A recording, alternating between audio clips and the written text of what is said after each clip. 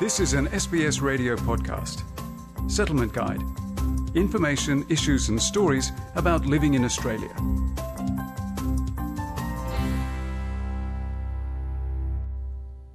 The Australian Government is introducing a new childcare package. While it will only be implemented in July, parents can prepare ahead of time to make the transition easier. Audrey Bourget finds out more. From the 2nd of July, the current childcare benefit and childcare rebate will be scrapped and replaced by the new childcare subsidy. It will be paid directly to childcare services.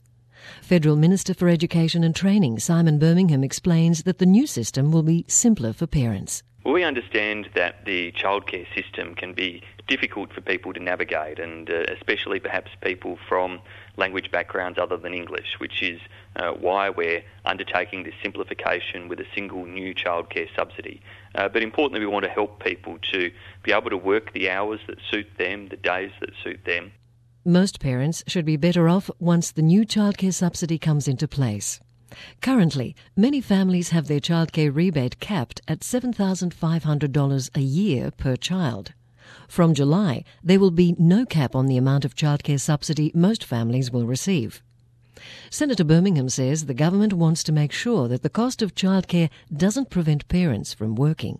Far too many families, I've heard, either hit this $7,500 cap and run out of assistance to meet their childcare bills partway through the year and are then really struggling or are working fewer hours as a result of it. So this will eliminate those sorts of inconveniences and help empower people and families to work the hours that suit them, the days that suit them, and know that the childcare support will be there for them.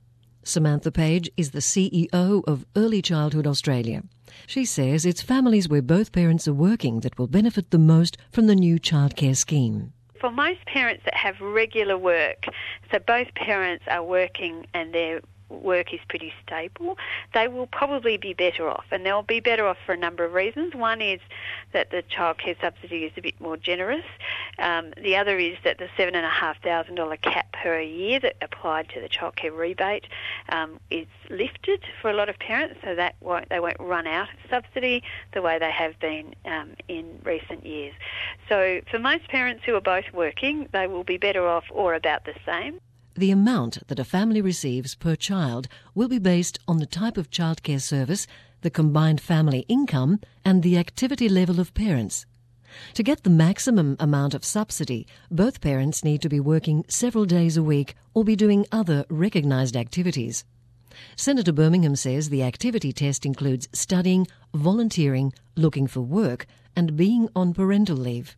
So the activity test is broad, volunteering in terms of volunteering in your children's school or volunteering in your local childcare or early learning centre or volunteering in a range of other settings would qualify, as well as training and studying. So it's not just about work, but it is about making sure that overall we're targeting childcare subsidies to people who really need it to be able to engage in the type of activities that we want people to be active in our society doing.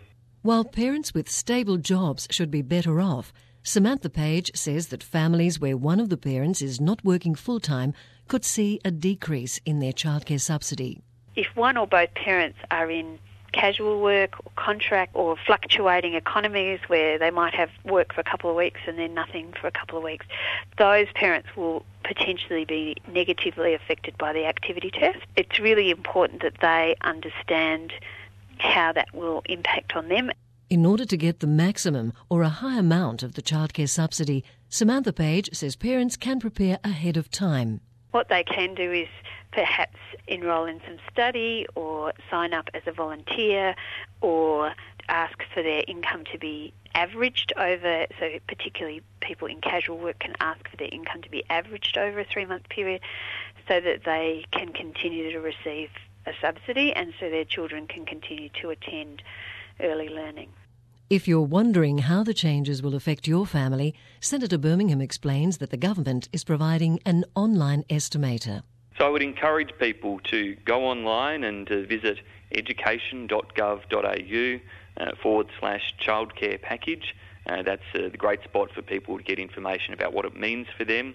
We have published an online estimator that people can look at and see how it will impact particularly their family circumstances, and in the vast majority of cases, how much extra support their family is going to receive.